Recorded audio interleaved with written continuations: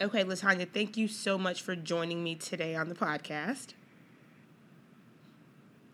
Thank you. I appreciate This episode is brought to you by 2010 Talent, a career resource for talented Black women sharing inspiring career profiles, companies, and resources with women across the globe.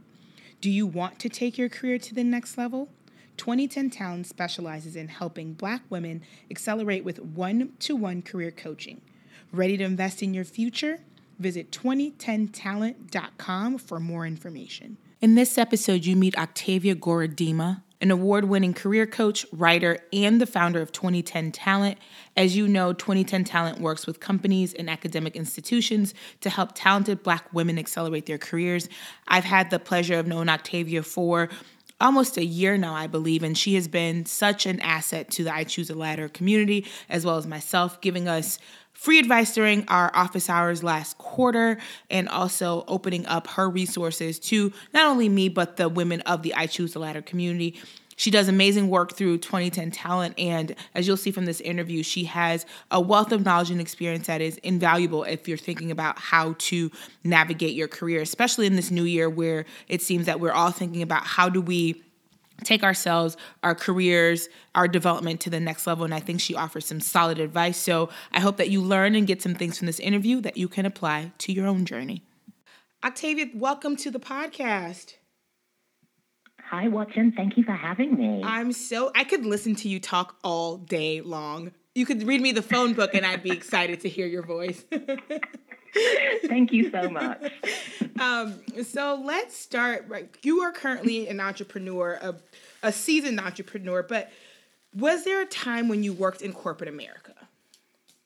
Oh, yes, absolutely. I have had a professional career in public relations, and as you can probably hear, I'm from England, but I started working in corporate America 13 years ago when I moved to Los Angeles. And what was your first corporate job? So I worked in public relations, so I actually transferred with the company I worked at. They had actually bought the office that I worked at in in London previously, Okay. And I wanted to be with my partner who was here in LA, and I didn't really know how to do it, and came over and I was interviewing at other places and trying to figure out visas, and my partner just said, "Why don't you ask for a transfer?" And so I did, and that was one of the first lessons that I really learned when you're looking at your career. You need to ask for what you want. And so I asked, and it happened really fast. I think I made the ask in the spring. I came out to interview in May, and then I was there by August. Oh my gosh, that is fast. Especially for It was really fast. For an international transfer, that is pretty fast.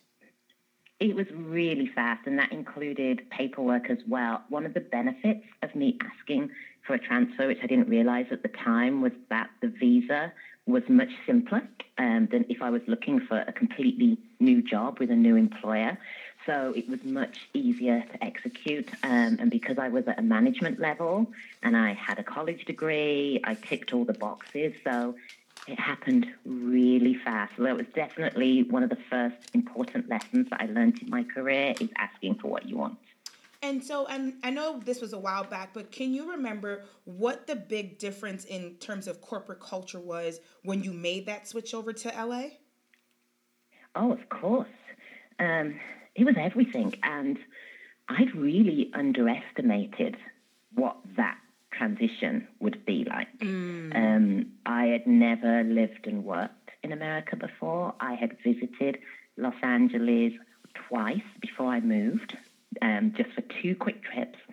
So I didn't know the city I was moving to. I didn't know the culture I was moving into.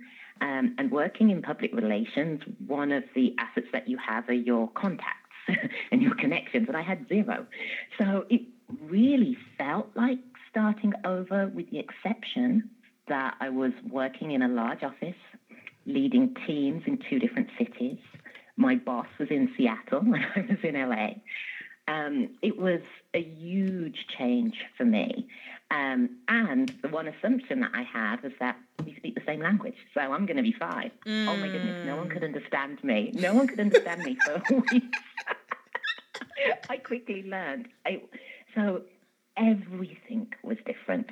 Where I was, the pace of work, what I did was consistent in terms of the profession, but everything felt different. So it was a huge learning curve for me, and one that I'm really glad that I made. And I went back to England 4 years later thinking, oh, that was it. I moved home. But actually, as soon as I got back, I realized, no, I need to be back in America. And so it was a really, really important transition. For me, it wasn't easy at all, but it was really important. It changed my life. And you talked about all of the things that you didn't know, right? So you knew the job, but outside of that, everything else was new to you. Where did you get the confidence that you should take on that responsibility? Because I know a lot of times that would be reasons for people to run in the next direction or not take on that new challenge or opportunity. So what made you feel like you could take it on? I'd asked for it. And so when I asked, and then the opportunity came, I couldn't really do anything else but go for it. Once I was in it, there were times when I was like, I don't know if I'll figure this out. Of course, that's new with everything. And I think one of the things as we get older, we get more and more afraid of change, even though we think we might want change. But we get more afraid of it. We start to question ourselves, can we do this? Are we capable? You can't think that way because there was a time where you didn't know anything at all, and you learned. We learned how to walk, we learned how to talk, we learned how to find our way around the world. We started to go to school, you go to college, you take your first job, you're constantly learning. And so that was a real test for me, but I'm so glad that I did it because there were so many other things I've done since then that might have seemed just as hard to me, but until you start to do them, you realize I can do this. And it wasn't easy. I didn't realize when I came into the opportunity that not only did I have to find my feet with leading a team, I had to show that I was capable of doing that to them.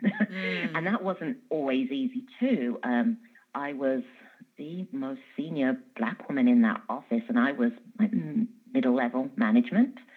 And so there was a lot that I had to work around. And I still remember to this day, people would talk to me on the phone because I had a lot of conference calls. But when they actually met me in person, there was that double take. Oh, my gosh, you're Black. You could see it. They didn't. It was a shock because they couldn't connect the voice with the person. But again, that's other people. I can't carry what people might expect. All I can do is deliver. And so there was a lot to work through, but like I said, it was a life-changing opportunity. I didn't know back then what an impact it would make, but it really did. And so you talk about, one, you're in a completely new country. You're the most senior Black person in the company at the time. So how did you find mentors or people to help you figure out this new land that you were navigating? Truth be told, I didn't have any at that time. And I personally have never had a Black teacher while I was at school or at college, and I've never had a Black female boss. I have taken part in mentoring initiatives, and when I moved back to England and when I started my work with 2010, I had an incredible mentor who I was paired with through an organization. Her name's Atiti Sasimi, and she was amazing. But I've also had mentors who I've been paired with through interviews that just didn't work. We were not the right fit for each other. So I think finding a mentor, you're super fortunate if you have that opportunity, or if someone comes your way, or if you have a boss that really believes in you and challenges you and sponsors you and inspires you. But as Black women, it's our job to pay it forward. I firmly believe that even if you don't have someone who's there to help you, look around you. Look at the women in your office, or look at the women in your network, or look at your circle and see who you can pay it forward for. And so when you are coaching women now who, are trying to make it to that next level and they're asking you about mentorship, what advice do you give them in terms of them seeking mentorship? Yeah, I think you have to identify yourself, what it is you want to do and where you want to go. And it might be there's someone who can help you with a piece of that, even if they're not doing exactly what you do.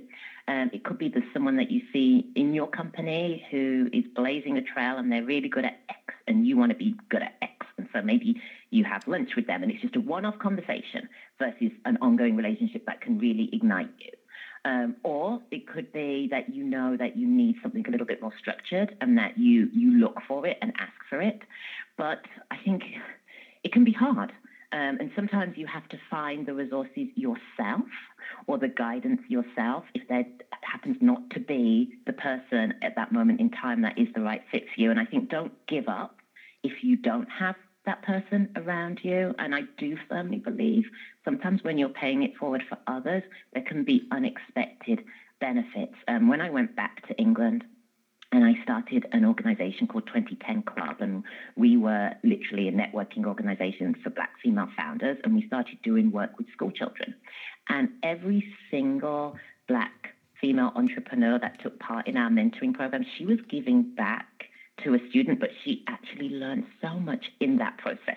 So it's one thing sometimes to think, oh, well, I'm helping someone else, but actually just that process of answering someone else's questions or giving them some guidance can help you yourself in thinking about where you're at and what you're doing next. So that's why I really emphasize, even if you feel you were looking for guidance, take time to give guidance to others because it can really impact where you're at now. And what about those who think like, well, I don't have anything to give? I think when people think about mentorship or paying it forward, it's like you need to be an expert at something. And I don't necessarily believe that that's true. But what if there's a woman listening to this who's like, I'm middle level management, I have nothing to give. Like, what would you say to her? Yeah, I agree with you, Watson. We all have something to give. And I guess the beauty of advancement is we're always looking to where we want to get to next, right? We get the job that we want, and then it's like, okay, I want to be successful at it, or I want to earn more, or I want to be promoted, or I want to make that next move. And it's easy to forget, wait a minute. If you had asked me 5 years ago or 3 years ago about goals, where I might want to be, and if you were to tell me some of the things that I'm doing now, would I have been proud of myself? Or would I have been excited? It's easy to forget that. And it's easy to forget sometimes the very simple things that you may have done, whether it was going to college or how you got that first job or how you bounced back from being fired or from a setback. All of those things matter. Just showing up and being there matters. So that there'll always be something for you to give, even if you feel you're not where you want to be yet. Did you hear that, ladies? You always have something to give. I know that your clientele that you work with is Black women. And I know a lot of there are issues that I think are unique to Black women, right? If they're going into corporate, most of the times their experience will be similar to yours, where they'll be one of a few Black women or, maybe the only Black woman. So how do you help them prepare for like the culture of corporate America that's maybe different than, what their counterparts may experience in the same situation? Yeah, it's really hard, but I think we are all much stronger and resilient than sometimes we realize. It doesn't mean that it won't still be hard at times, but just to get wherever you are at has taken achievement and accomplishment. So you deserve to be where you're at, and it doesn't mean that you have to stay there. Of course, you always want to look at where you want to be next, but you have to believe in who you are. And it's taken me a long time to also accept that not everyone will understand who you are or your journey or what makes you who you are. And whilst dependent on what industry and what you do, yes, there are certain things and paths you have to follow, but bring who you are to the table. Don't hide what makes you whole. If I had $1 for every time someone didn't say my last name because they were afraid of how to pronounce it, I would never have to work again, right? I would never have to work again. So, when I'm in a meeting, I take the lead. Hi, I'm Octavia Gorodima. I will make the lead in terms of introducing who I am or setting the tone. And that's just something I have gotten used to. It doesn't make it right, but it's a very simple thing. Do your colleagues even know how to say your name? Or do they even know your background or who you are? No, maybe not. But that doesn't invalidate who you are. And at some point in your career, you decided to take a lot of people will say the leap of faith or the leap to exit corporate and become an entrepreneur full time. What was that thought process like for you? Like, how did you know that you were ready for this, different chapter in your career? Because I know a lot of people, a lot of women that I talk to are always questioning, like, should I be an entrepreneur? Is corporate the right place for me? So for you, what was that process like? I don't think you ever know anything for sure until you try. And I think that's what goes for everything you do, if you think about it. When you're picking a college to go to, do you really know what that's going to be like for you? No. You make a leap of faith. Mm-hmm. When you're looking at a job that's advertised and it sounds brilliant, but do you know what it's going to be like to work at that place day in, day out for you? No, you don't. You make a leap of faith. So I think you have to be intuitive about what makes sense for you, whether that's an entrepreneurial path or a corporate path. And I think you just have to believe in yourself and go all in. But also know if something doesn't work or if it doesn't feel right, you can pivot, you can change. It's your journey. And all the experiences you have are valuable, whether you go back to working or whether you're self-employed or whether you start a corporation that employs others. You control your journey. And you can't control what happens to you, but you can control how you respond to it. And so there's no way of knowing. I really wish there was. It would be amazing if there was a way to know if something is going to be right for you. You just have to try. Did you make sure that, I know some of the advice that you hear is like, make sure you have this much saved and all of these other things. Like, did you follow that checklist when exiting corporate? Yes, I think you do have to have your eyes wide open. And the one thing, when I was growing up, I never really learned about financial education, like how you manage your money. What is a 401k and what should you be doing with it? How much savings should you have? Well, how should you manage credit cards or credit card debt?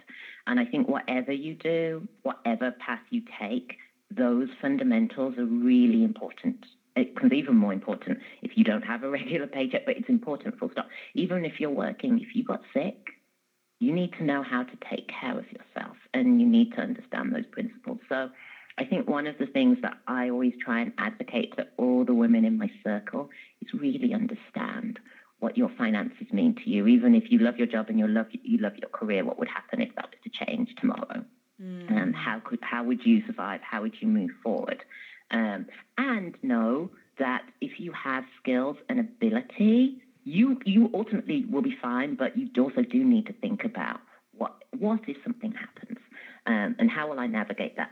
When I started the 2010 Club back in England, and that morphed into 2010 Talent, which is our platform that provides career advice to help Black women accelerate. But the one thing I did notice with the Black female founders that I was working alongside in England is that we took on a lot. We were doing everything. We were coming up with the ideas for our ventures. We were like working day and night and pouring ourselves into them. And we were tapping out. We were tapping out financially. We were tapping out emotionally. And it's been well documented about how Black women are not raising capital for ventures that are proven and that have traction. Vanity Fair had a cover feature, I feel like 2-3 issues ago, where they had this spread of women who have actually achieved $1 million in funding. Now, while that is something to be proud of, it's like $1 million. I think Black women make like 0.2% of venture capital that's raised. So, I mean, different ventures have different scalability and different people have different goals. But I think that's the one thing that I really support all of the organizations such as Project Diane and other initiatives that are really examining that we deserve more. And so definitely don't hold yourself back, whether you're looking to start something like the next Google, whether you just want to be self-employed or whether you're just looking to accelerate your own career. Know your worth. Know your worth. That's really, really important. So one of the things that when we're talking about what you do with 2010 Talent is ultimately you want to help Black women accelerate their careers, right? And so a woman who's coming to you is coming to you because she knows that she's at a crossroads, or she knows that it's time to kind of level up to the next thing career-wise. What is the common mistake that you see Black women making as they navigate their careers?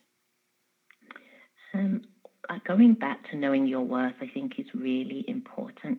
We're so fortunate today to have access to so much information that when I started my career 18 years ago, it didn't exist. If you want to know what your peers are making, you can go to companies like PayScale or Glassdoor and look up compensation information to your job title or the job that you want in the city that you work in the industry sector that you're in. And that information is really valuable. Just this past week, I produced a series of content on Black women's equal pay day. And as most of us know from direct experience, we earn 63 cents compared to the dollar that a white man might earn. So understanding your worth in your chosen career path is so important. And negotiating your salary is so important, even if it's your first job. Really? Your salary. Yes. Because they make it, I don't even know who they are, but it seems like when you're entry level, the message that is communicated is that like you don't really have much power in those situations. Do you agree? I disagree. You have power if you have an offer. You have power. So you might negotiate and it might not be that much more of an increment, but that increment can make a difference. There was a study I saw recently that talked about if you do not negotiate your salary from your very first job, and even if that increment was relatively small, that could cost you up to $1 million over your career. It's a huge difference. Huge difference. So yes, you should always negotiate. You should negotiate once you've had a performance review. If your performance review was stellar, you should negotiate. If you're taking on new responsibilities in your role and you're achieving in those new responsibilities, you should negotiate. And negotiation is a back and forth. But just by starting that conversation shows that you know the value that you bring to the table. Got it. And don't always assume that other people will think that you don't want more. They might just assume, but Watson is happy. We made an offer and she's happy, when Watson might have been, actually, I really wanted that extra $5K, but I didn't want to ask. And so always ask. But I think what the challenge is most people don't have the language, right? So you don't want to come across, we talk about this all the time, the stereotypes. You don't want to be the angry Black woman. You don't want to be the person who is perceived as being too aggressive or too demanding. So in terms of language, is there appropriate language that you should be using to start negotiations? Yeah, it's not. I think you have to look at it as you're not necessarily asking for anything more than what you may deserve if you've done your research.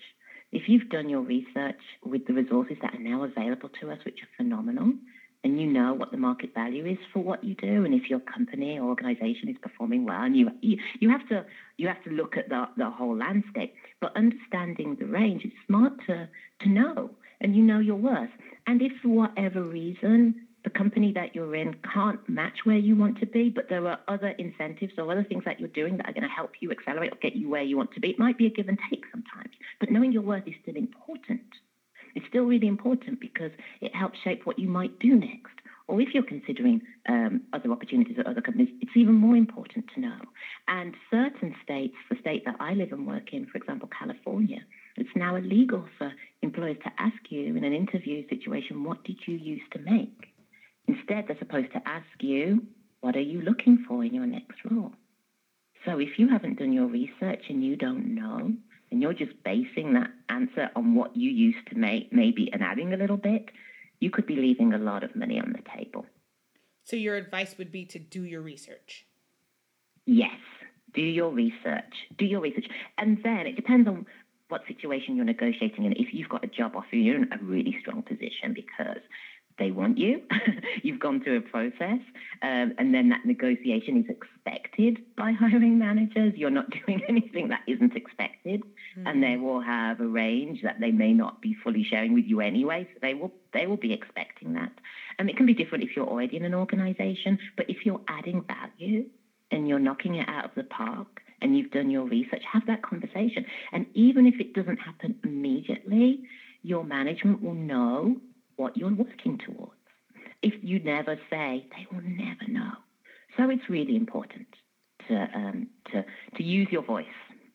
To use your voice and know your worth. I've heard you say that, Yes. 5-6 times. So if you get nothing else from Octavia, it's to know your worth. It's really important. And how does someone know their worth? Right?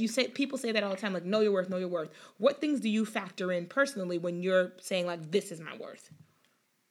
Yeah, and that's a really good point, Watson, because often we're so busy doing whatever it is we do, we don't take a moment to look back. And pretty much every organization will have some form of annual performance review, but I definitely recommend to the women that I coach or that are in my circle, do a bit more than that. Maybe once a quarter, sit down yourself and look at what were your key achievements. Or also, what do you want to do next as well? And what goals are you setting for yourself? Because if you just wait to your annual appraisal, and a lot of people put off or procrastinate actually having to do those forms because it's like, I've got to sit down, and what if my boss isn't happy with what I did, and did I really do what I was supposed to? But often you're surprised when you stop and look at everything you've done, and it can be hard to remember sometimes after a year. So that's why it's really important to do it in increments. And also, I firmly believe if there was something that didn't go well in your quarter when you're looking back, what did you learn from it? How are you going to course correct? Or how will you bounce up from that? And that's even more powerful. So I definitely recommend when that email comes into your inbox about it's time to do your appraisal, embrace it, be ready, be prepared, and don't let it fall through the cracks. And sometimes you can have a brilliant manager who is really prepared for your proposal and has gone through everything and goes, or you can have a manager who's literally ticking the boxes. So show up, treat your appraisal like it's a job interview. Be positive, be ready to talk about the highlights. Don't just assume that the person on the other side of the table has read through everything you prepared and knows them. Be ready to talk them through. And I've always been surprised when I had performance appraisals. I've had managers say, I forgot you did that. Oh, I didn't realize that. And you're like, really? You might inside, you're like, but you were there, right? But they forget too. They might have multiple people they're managing. They're busy thinking about their own performance and what they have to do for their bosses. So don't make assumptions. Show up. Demonstrate what you've done. It's really important. Yeah, and I think what you said is taking ownership of your own career, right? So you have a boss, but yes, ultimately the success of your career is yours to own. And so keeping track, it's your job to keep track of your achievements, and it's your job to keep track of the things that you did that people may not have known about, right? That helped contribute to the success or the bottom line of your company. But at the end of the day, it's your career. Absolutely. No one else is invested in your career or your dreams or your goals. It's you. Even if you have a boss who's amazing, even if you have really supportive family, even if you have friends that are cheering you on, this is yours. It's yours. So yes, you have to do all of those things, and you have to, do your job well, and learn as you go and pivot and evolve. But you have to own your path. So you've worked with hundreds and thousands of women over your working career. What's the career question that you get asked the most frequently? People sometimes feel stuck, and they can feel stuck for different reasons. And that can be hard because it really comes from within you, even if circumstances have been working against you, and we all can face different challenges for multiple different reasons. But I think you have to really take a step back when that happens and really have the opportunity to kind of sometimes I just say, do this exercise where you just write down what are all the things you want, big, small, doesn't matter. Just dump them down. What are the things that you want? And then you look at them and like, well, okay, what are maybe the three that are really jump out as the most important things that I might want? And then, okay, how do you break those down even further? And what is stopping you, do you think, from doing those things? And then when you actually take the time to think through or write down what you think is stopping you, you then like, well, how can I combat that? What steps could I take? And the I is the crucial, because we can't control what our boss might decide to do or what our company performance overall might be, but we can control our own actions or how we think about something. And I think that in itself can be a really empowering exercise when you feel stuck or if you feel you don't have control, to actually take a step back and break it down into pieces and just start to take some positive actions. And then it becomes a bit like a snowballing effect, I often notice. Once you start to do something that feels more positive or taking a step in the direction you want to go, you'd be amazed what can start to then just keep moving and keep moving and keep moving. But when you're having a tough time, it's hard. And I think at the early start of my career, I wasn't really taught that. I always thought you're just supposed to keep moving up and up and up, right? You start off at the entry level and you work really hard and you get promoted, you earn a bit more, you move up, you move up, you move up. No one told me about sometimes there might be some dips. And there might be times where you're like, this is not where I wanted or thought I was going. That's okay, because you will bounce back. And sometimes you also need those dips to have perspective. To actually be like, oh, no, this doesn't work for me, or this doesn't feel right. Those are important lessons to have, because if you don't have those lessons, you can't move into what works for you. So I think it's not being too hard on yourself, but also knowing that you have everything you need to move out of that situation. Got it. And so for the women who are listening, who are middle management right now, let's say they came to you because they're trying to break into that, upper management, C-suite level in their career. What are some skills that they need to have in order to be able to be taken seriously when they have those conversations? Yes. Well, first of all, you need to have your own vision. And if you already know that you want to be doing the X, Y, or Z next, you have that vision. And that's important. Then you have to have belief, right? Even if it's not happening for you as quickly as you might want it to, or if you feel other people are moving forward faster than you, or you've got your own things that you feel have been holding you back, let them go. Belief. You have to believe in yourself to move forward. You have to. And once you believe in yourself, it's amazing that that confidence is tangible. It really is. You don't necessarily know it is, but it is. It's tangible, and that makes all the difference. And then there's positive action. Don't just think, do. If it means looking at a job description for the position above you, or maybe having a conversation with someone senior in your company about what goes behind all of those things on the job description, have the conversation. Get extra training if you think you might need it. Get a coach. Oh, my goodness. The first time I worked with a coach, it was transformative. Transformative, because sometimes you have to kind of have the support of someone outside of yourself to have that perspective. So do whatever you need to do to keep moving forward. But I firmly believe it's vision, belief, action. And for the people, so I think sometimes we don't think we're ready when we are, and there are other times when we think we're ready for the next level and we really aren't. So how does one know when they're ready for the next step in their career, in your experience? If you're asking that question, you're ready to try. In my experience, and you won't know until you try. And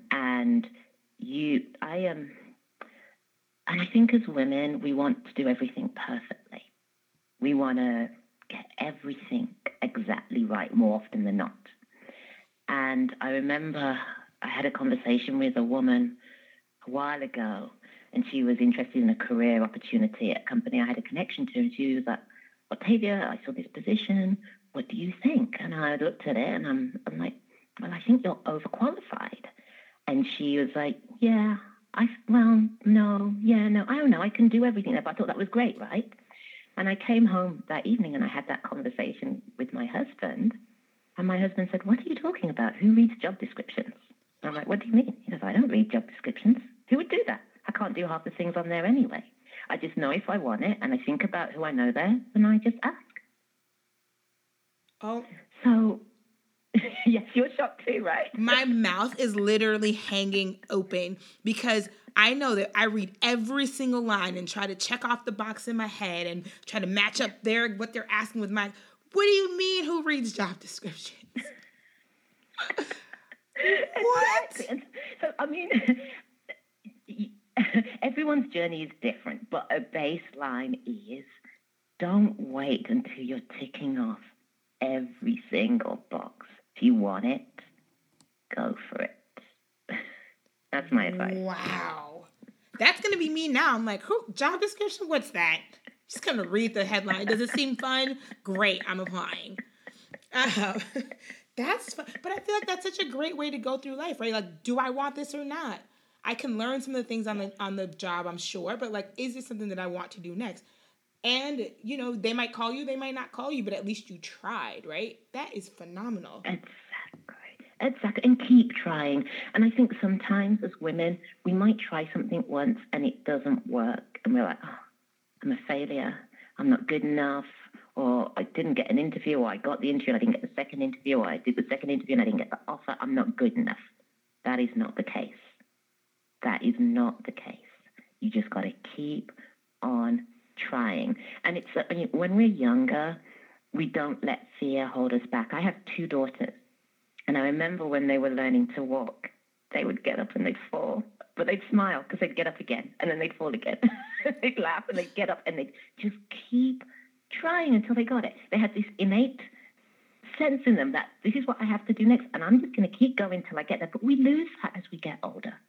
We become afraid. We become afraid to put our hand up in class because are we going to sound stupid? We get afraid to apply for the job we really want because what if we didn't get an interview? What does that say about us? Or even worse, what if we got the job and then we couldn't do it and we're not ready and we mess it up? We just become afraid. Whereas if you think back, no, we're made to just keep wanting to try and falling and getting up and falling until we get it right. That's okay. So don't fall at the first hurdle. Pick yourself up, get going. Don't fall, pick yourself up, get going. I feel like that's great advice. And it sounds easy, right?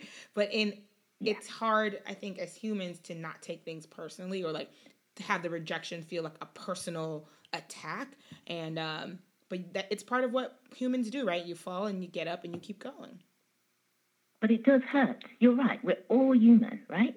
If we have a stumble, or if we're, giving a presentation and we feel we didn't do it our best, or a meeting goes sideways, or you don't get a reply to an email, it can hurt if it matters to you. It can hurt. But that's why I think the belief is really important, because if you fundamentally believe you are meant to be on this journey, or you fundamentally believe you can do this, even if you don't know all the pieces, keep going anyway. I think of it like, imagine if you're doing a jigsaw puzzle, but you don't have the box in front of you to show you what the picture's going to look like. That's your career. You're pretty much trying to figure out the pieces, how they fit as you go, and you don't know. You don't know what that picture might end up looking like. But does that mean you don't try and put the pieces together and complete it? No, you just have to keep trying. But it is hard. It is hard when something matters to you. And I think that fundamental belief and confidence is really important. And some of it is bigger than us. I'm very aware as a mother that it's become more and more apparent to me that women are conditioned to behave a certain way, to be polite and to make everything right and to do all the right things. And boys kind of just push their way through a little bit more. They don't necessarily always ask for permission. And asking for permission is also something that really matters to me. One of the things I learned in my career over time is that I was always apologizing for stuff. Oh, I'm sorry. Oh, this, oh, that, oh, this. And I suddenly realized, wait a minute, there are men that miss meetings with me or don't do things correctly. They never say sorry. Never. So why am I apologizing? And it's politeness. It was like that default, politeness. Oh, I don't want to bother you, or eliminate all of that. be quietly confident but assertive. It's really important because we don't want to limit ourselves when there's already so many other obstacles we're facing, right? So let's not limit ourselves. And I know for a lot of people, it seems that a frustration with corporate, it's like, oh, great, I'll just be an entrepreneur, because I think it's getting better, but there's been this like romanticized picture of what being an entrepreneur is, or like what your life looks like.